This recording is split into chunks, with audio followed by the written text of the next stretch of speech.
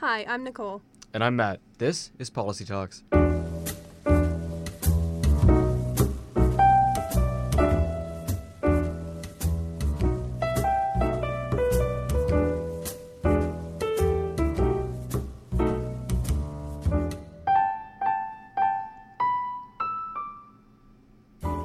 Welcome to Policy Talks, a show diving into all things related to policy analysis and international affairs. This week, I'm here with my talented co-host, Matt Potter. And you might have heard his debut on our last episode, and he's back with us again this week. Thanks, Nicole. Looks like I made the cut. So I'm excited to be back in studio and ready to jump into our topic for the week. I think the woman who spoke about it on your introduction spoke for a lot of Colombians, which is they've suffered enormously, they've been victimized, they're bitter about that, rightfully so, and they felt the FARC got off too easy in this peace accord. Whether that's true or not is up to debate, but many Colombians felt that way, and they turned out, and by a very small majority, rejected the accord. So that was Bernard Aronson, U.S. Special Envoy for the Colombian peace process, speaking about the results of the recent referendum held in Colombia regarding the peace deal. So, as some of you may know, it's been an eventful few weeks in Colombia. The government, led by President Juan Manuel Santos, recently put forward a referendum to gain popular acceptance of a peace deal with FARC, a radical left-wing guerrilla organization that's been waging a bloody civil war in the country since 1964. The referendum ultimately led to the peace deal being narrowly rejected by 50.21% of those who voted. So generally speaking, the people that voted against the peace deal felt that members of FARC were getting off too easily in the deal because of the lack of mandatory jail time included in the agreement. So furthermore, some were upset about the idea of FARC becoming a legitimate political party. And certainly one can relate to the people of Colombia. And the citizens have been through a lot. The conflict has lasted for over 50 years and has killed around 220,000 people and has left over 7 million people internally displaced. So many just want the fighting to end, but many also want FARC to pay more seriously for the crimes that were committed over the last half century. Crimes like kidnapping, torture, drug smuggling, and the use of child soldiers. So since the rejection of the peace deal by the people of Colombia, both the government and FARC have been left scrambling to maintain peace. President Santos, who won the Nobel Peace Prize for his efforts, recently announced that the ceasefire with FARC has been extended to the end of 2016 to gain time for additional negotiation and a more favorable deal, but the future of the deal at this point remains in doubt. And on a more positive note, this is a very special week on Policy Talks. We are joined today by Professor Jean Daudelin from the Norman Paterson School of International Affairs. Now, if you recall, he was our very first guest on this podcast, and he's back again now for our 10th episode. Professor Daudelin teaches on development and conflict and is a specialist of Latin America, particularly Brazil, Central America, and Colombia, where he has researched religious movements, indigenous politics, urban violence, economic integration, and regional politics. His current research focuses on property rights and conflict, on Brazilian foreign policy, and international relations in the Americas. He also looks at crime and violence in Latin America. So, welcome back to Policy Talks. Thank you. It's a pleasure. Happy to have you. So, getting right into our topic, the world celebrated the historic peace deal between FARC and Colombia after over 50 years. Though the referendum did not seal the deal, so to say, could you give us an idea as to why FARC was willing to come to the negotiating table now? Why now after 50 years? I think they were tired. Really, if you look at the recent history of guerrillas in Latin America, they basically, all of them had demobilized by 1989. And FARC was able to continue because though they were not receiving external support, they were able to maintain themselves through various economic activities, about which we'll talk later, no doubt. So I think there was a lassitude on one side. On the other side, they were under heavy pressure from the government, and really the balance of force was getting extremely disadvantageous. They were down to 7, 8, 9,000 perhaps, and the government, meanwhile, the government had cranked up its military to close to 300,000. They were well equipped, well trained. So on the FARC side, I think that was the main motive. On the government side, I think at some point there is a diminishing return kicks in.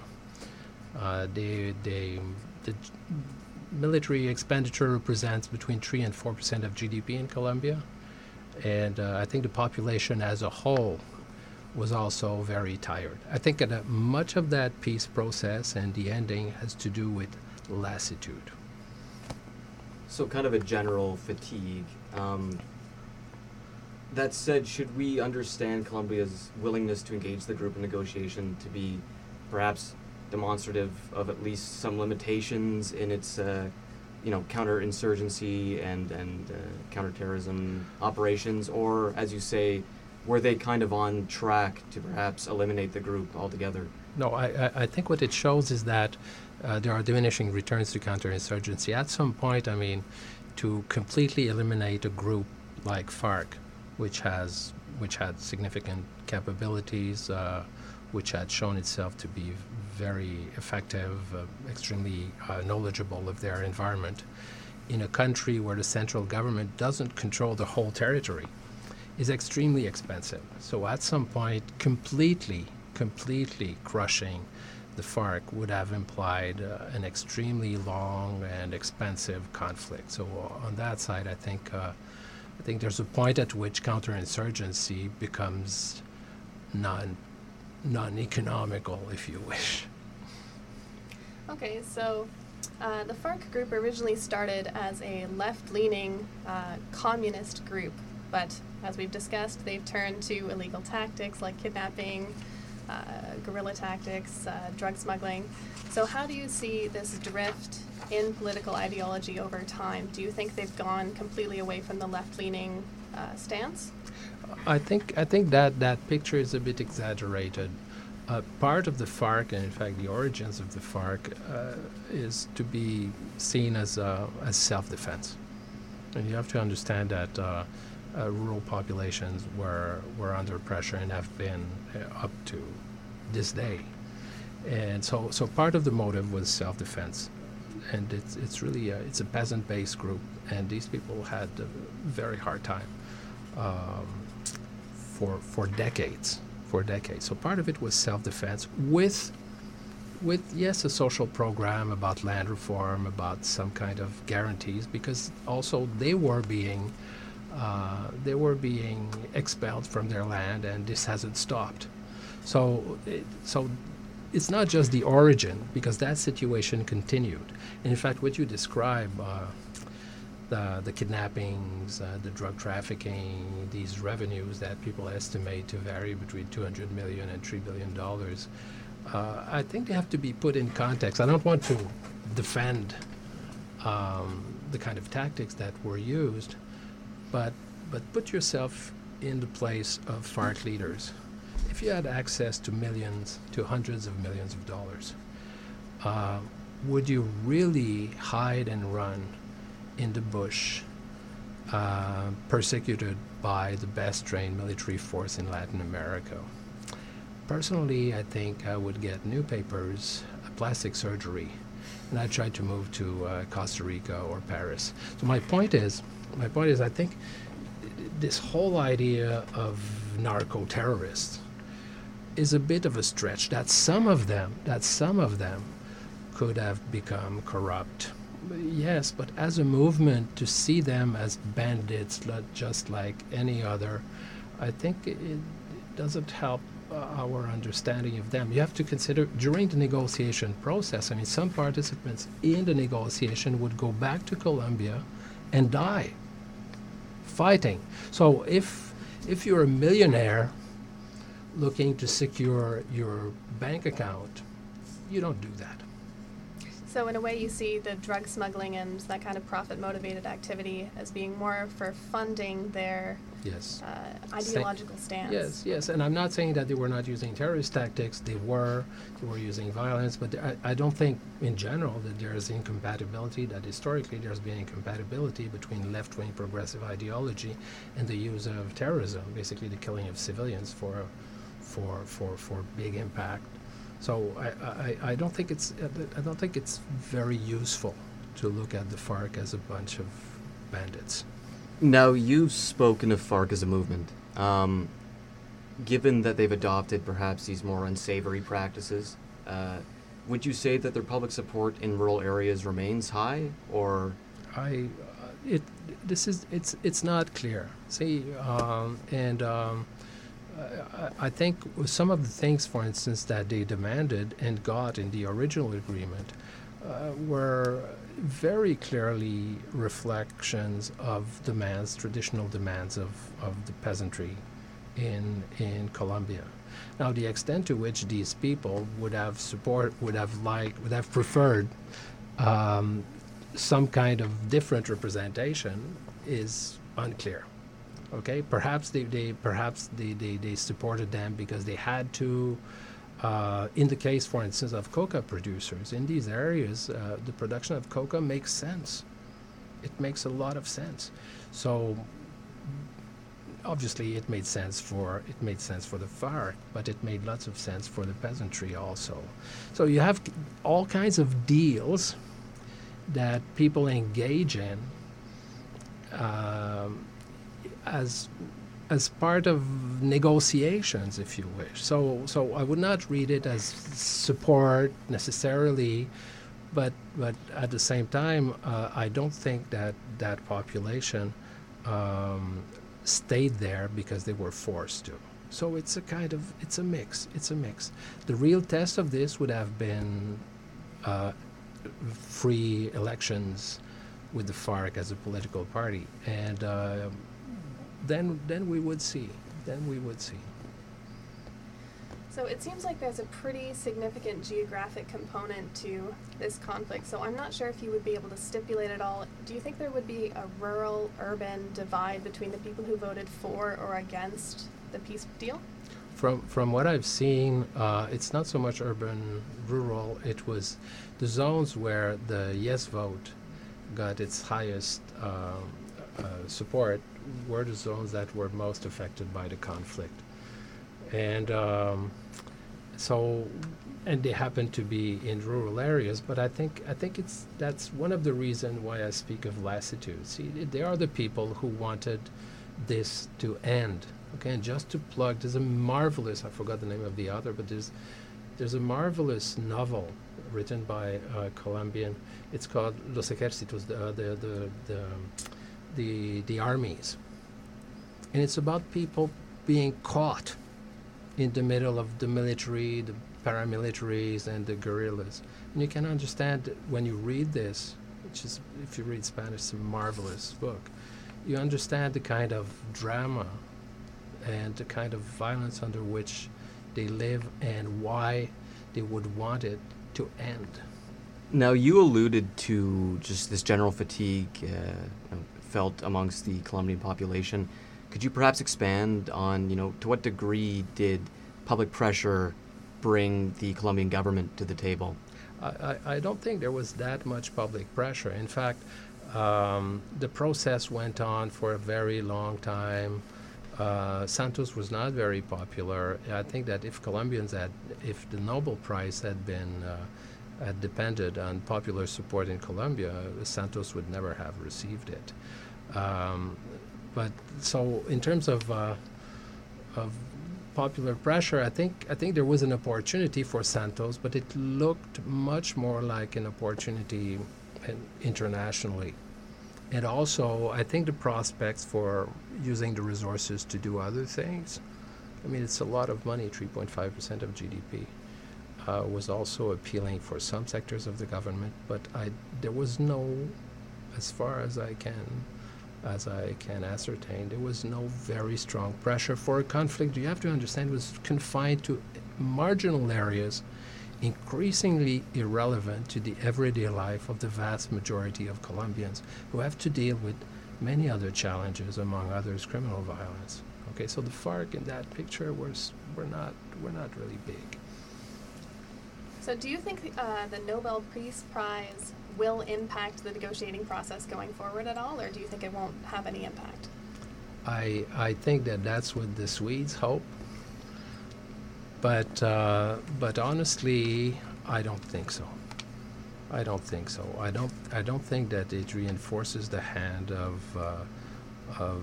Santos for a very simple reason. One thing that's really interesting about the conflict in Colombia, if you compare it to Iraq, Syria, Afghanistan, those other conflicts that no doubt you've been talking about, is that it's domestic. It's a domestic game. And I don't think that Santos has gained one vote with that Nobel Prize. So the movement, the people who resisted it, and whose voice was really Álvaro Uribe, the former president,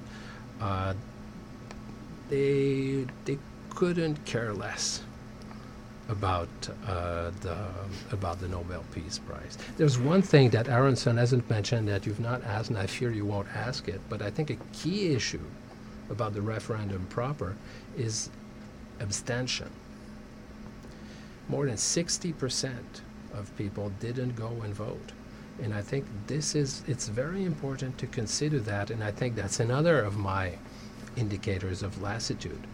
The polls suggested that the yes would win overwhelmingly, and people were not particularly keen about this. So they just let other people vote, and I think that's one of the reasons why we had this Brexit part 2 in a way. See, we know how it will end. Let others basically pitch their nose and vote yes to that thing, which we don't necessarily fully agree with, but overall we think it's better for the country. We've heard talk of Hurricane Matthew affecting coastal areas where perhaps a strong yes vote population may reside, but you're implying perhaps then that the hurricane was not so much of an issue in the... No, I think given the difference, the size of the difference, the hurricane could have changed the outcome. Now, I think the biggest number is this 61.2% abstention. So that's what you have to keep in mind when thinking about the next steps. So who exactly do you think makes up this 61%? I think mostly people who wanted to vote yes, because the no side was really strongly motivated. The yes side was just, as I said, mostly tired, and for the majority of them, there was not that much at stake because it doesn't affect their everyday life. So I think a large number of the people who went to the demonstrations, all those young people, and the famous demonstration that followed a week after the referendum, it was really touching. And I think that showed that really there's widespread support for an agreement. But I would have liked to see how many of them had voted. Changing tracks a bit, I was wondering, is there a danger in negotiating with groups like FARC, in that engaging with them in this context would bestow on them a sort of legitimacy? Well, if you define it in very broad terms, yes, it may, but you have to understand the nature of this negotiation. Formally, I think you're perfectly right, because what was discussed was very important in terms of public policy. See, there's a land agreement. There were talks of reorganizing political representation, okay, with regional NGOs and so on. There were all kinds of things in that agreement, and so to that extent, I would say there's a risk. There's a risk of this. Now, at the same time, I don't think that in this case that risk was particularly high, because in its demands, except about amnesty for themselves and some kind of political formula that ensured that they would have some representation in Congress, aside from that, these demands were really in tune with demands that were made by a large number of social movements and people who did not identify with the FARC. So the legitimacy was given, aside from political representation and amnesty, the legitimacy for the social side of the agreement was really about the substantive issues. And now, who could recapture that legitimacy is unclear. But I don't think that the FARC could have claimed that. See, if the land agreement had ever been implemented, it's not clear to me that the FARC would have won many votes, in spite of the fact that it could have been supported by a large part of the population. See, so they basically were surfing on a wave that was not of their making.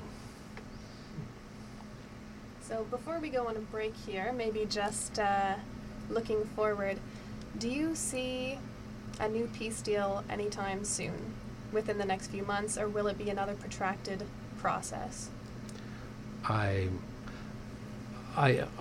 don't know, but I wouldn't be surprised if they reach some kind of acceptable agreement relatively shortly. Okay? Well, we'll go on break here. Catch up with us after.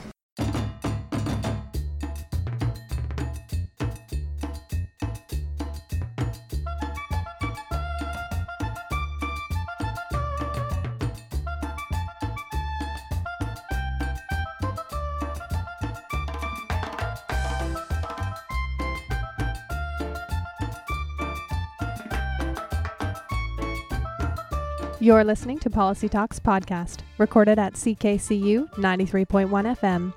For more, go to www.policytalkspodcast.com.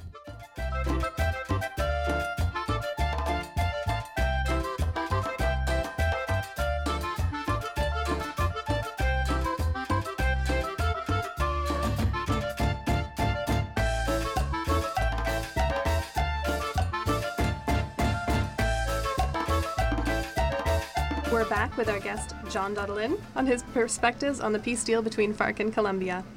To recap, the FARC-Colombia peace deal was rejected, with the No campaign pulling ahead by just 0.2%. Polls predicted an easy win for the Yes campaign, leaving the Colombian government optimistic for a long-awaited end to 52 years of war. The opposition, however, continues to push for a renegotiated deal. Despite the countless killings, kidnappings, and child recruitment, the current deal would have allowed FARC leaders to avoid jail for their crimes. The No campaign, led by former President Alvaro Uribe, is still working toward a renegotiated deal with harsher terms. So to just go straight into a question here, as Nicole touched, one of the contentious issues was the jail time angle. Do you think FARC would ever agree to a deal where real jail time was included? You have to distinguish. We're talking about the leadership. First of all, the rank and file immediately after the referendum, Uribe said that the rank and files would get amnesty. He had nothing against it. So this, by the way, has very serious implication about the ability of the leadership to remobilize the rank and files, because they have their deal. Again, political participation was not much of a hope for them anyway. So as to the leadership, I'd say the top leaders could probably get apartments in Havana and stay there, and then it wouldn't matter much. But for the others, I think it's trickier. Now, the point for these people is that what are their options? See, I don't think that the opposition would accept, period. Basically no prison at all. So I think in the end, some of them might have to take a few years in agricultural colonies or stuff like that. It's almost impossible for me to think that they could get away with it. Now, there could be negotiation about how far up the amnesty goes, but I think that some will end up in prison. I don't see the kind of things that you saw with the paramilitaries where people ended up in the United States for drug trafficking. I don't see that happening. Well, building on this, would you say that peace agreements are better served by emphasizing reconciliation over traditional concepts of heavy-handed justice, like, long stints in jail? In what way might such measures affect the lasting impact of such peace agreements? Well, I think the political leadership needs to balance the concessions, because what they want is political sustainability. If they give too much, then there will be a backlash. And I think that's partly what we've seen, but only partly, again, to insist, because of the abstention. Okay? So I don't think that it offers a model, if you wish, from that standpoint, because that was really hardcore counterinsurgency very heavy military pressure, use of helicopters. It's really quite classic counterinsurgency against a very small group of opponents. 300,000 against 8,000. So I don't think that from that standpoint reconciliation, which may be an option in other conflicts, see Rwanda, but talk to specialists.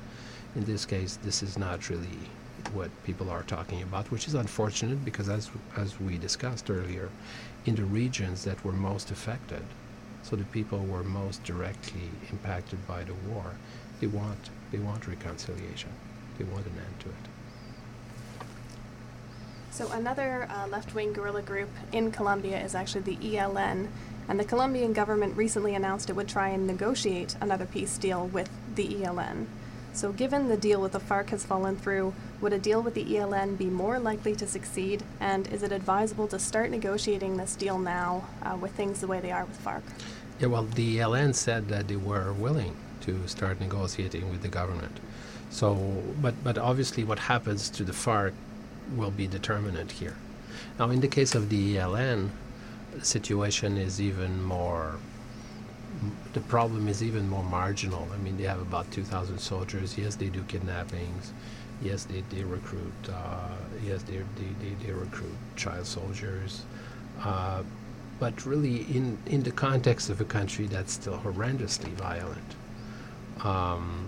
it's an utterly marginal issue. So there's very little to pressure the government into making substantial concessions to the ELN, and their situation is even more desperate than that of the FARC. So if they could make a deal with relatively moderate jail sentence or punitive sentence for the leadership of the FARC, I think the ELN would buy into it. Sorry, so just to expand on that a little more, besides the size and the resources, are there any other notable differences between the ELN and the FARC that might impact a peace deal, and how have the FARC and ELN been received, if you can comment on that at all? Well, they have different origin. The ELN is a more classic Latin American guerrilla movement starting in university campuses, these left-wing radios, and people going on. And so it's more of a classic thing, and with very narrow social base. Whereas the FARC has peasant roots and was really, they were not tourists in the mountains, in the area where they were, in the forest where they were. Whereas the ELN, like all those student movements, they were, well, tourists, a big word, a bit mean, but they were not from there. Okay. Moving on, would you say that there's a potential, now that the deal has, is perhaps in limbo, is there potential for this to affect greater regional security? Might hostilities resume in any scenario, or would you say that the fighting is done, it's just hashing out the finer details at this point? Well, the fighting has been done in practice for a while. I mean, there were skirmishes here and there, but not on any significant scale. But more importantly, the conflict had been contained to Colombia for decades. It had almost no reverberations regional. You will bring up, because you're extremely well prepared, the invasion of Ecuador to destroy a FARC camp that led to a regional crisis. But that's a marginal event that was extremely unlikely to degenerate into a serious wars. And Ecuador is not interested in any way in a serious conflict with Colombia at this point, and nobody is. That's not how South American countries deal with their problems. So contamination, no. And on the east side, even less. I was actually wondering, perhaps, we had made reference to the FARC's kind of entry into the drug trade. Does this particular activity perhaps have greater regional impact? Yes, it does. And in fact, if you look at basically what is likely to happen now, what are the challenges? See, because people talk about, okay, what happens, the whole thing has collapsed. In fact, the most important things that are involved in consolidating the peace in Colombia have to do with dealing with rural violence and with dealing with criminal groups. So what you have now is the risk that these criminal groups could recruit former guerrillas, but something that I feel is completely neglected, the tens and possibly up to 100,000 soldiers that will be demobilized now they are not needed for security purposes. And these people will be very easy prey, quote unquote, for these groups that are heavily involved in criminal activities of all kinds. I mean, illegal mining, forestry, and drug trafficking. So as for the rest, I mean, in terms of drug trafficking, it's been working fine. Basically, the production in Colombia has been picked up by Bolivia and Peru, where drug production and exports have been increasing very significantly in recent years without any significant increase in violence. So you have very well managed drug markets, drug production processes in Bolivia and Peru, no violence, and so it's more, again, domestic. And it has more to do with the inability, basically, of the Colombians to get a grip on how to deal drugs and how to export cocaine without killing one another. So the conflict is by nature domestic, but we've talked a little bit about how other countries have been involved in some respects. You mentioned Bolivia and Peru with the drug trade, and Ecuador with the physical involvement. But and the United States with very significant military aid. Exactly. And to talk about aid a little bit more, Canada is supporting Colombia in its peace efforts through donated money, and it's just announced that it will give $57.4 million to fund 5 peace implementation projects over 5 years. So these projects are supposed to help survey and remove mines, as well as supporting women and youth. So why is this kind of funding being directed to Colombia when the peace deal hasn't even been ratified? And what can the international community do to support a peace deal now that it's falling apart? Well, I think you have to see the main challenges that underlie the main challenges basically of Colombia, even in those war zones, as development challenges, as equity challenges, as reconciliation challenges, and from that, and demining. And from those standpoint, the kind of aid that Canada has promised, whether there's an agreement or not, matter and are likely to have some impact. And in fact, on demining, I think it's great to see Canada re-engaging after years of neglecting basically a file in which it had played such an important role to establish. Perhaps wrapping up, to what extent might this framework for peace be applicable to other intrastate conflicts across the globe? Are they the preferable policy in instances where groups show a particular resilience to counterinsurgency, as in they just seem capable of sticking around no matter how hard the government hammers them? Okay, it depends how you define the formula. Okay, if the formula is let domestic forces reach stalemate and make a deal, okay, that's substantive. If one part. Second part, make that deal be negotiated under the guise of huge reconciliation and concessions and so on, as was done. So basically a rhetorical cover to something that's very realist-based agreement. I think you have a formula there. Now, it's unusual for conflicts that kill as many people not to have foreign players in. They're extremely ultimately very destabilizing. It's very unusual.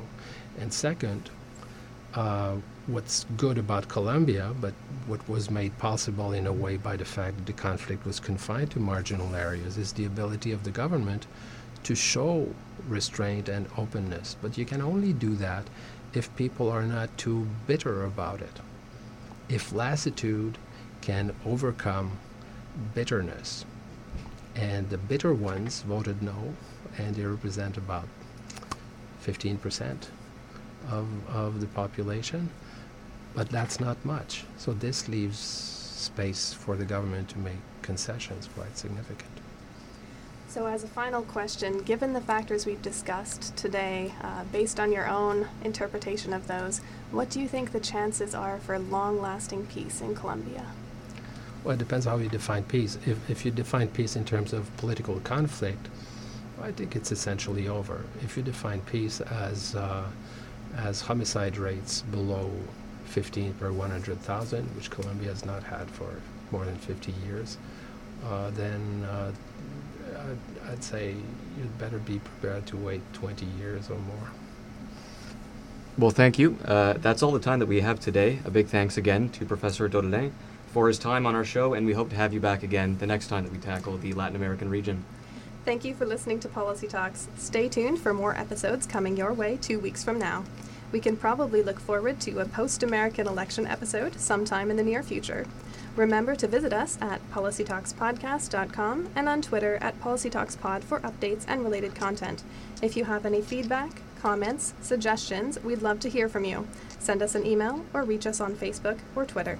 A quick thanks to our research team who put this episode together. Chris Brodkin, Mark Hyken, Juhi Sohani, our technical crew, Samran Roy and Megan Boisjali, and our wonderful producer, Joe Venkatesh. Until next time, I'm Matt. And I'm Nicole. This is Policy Talks.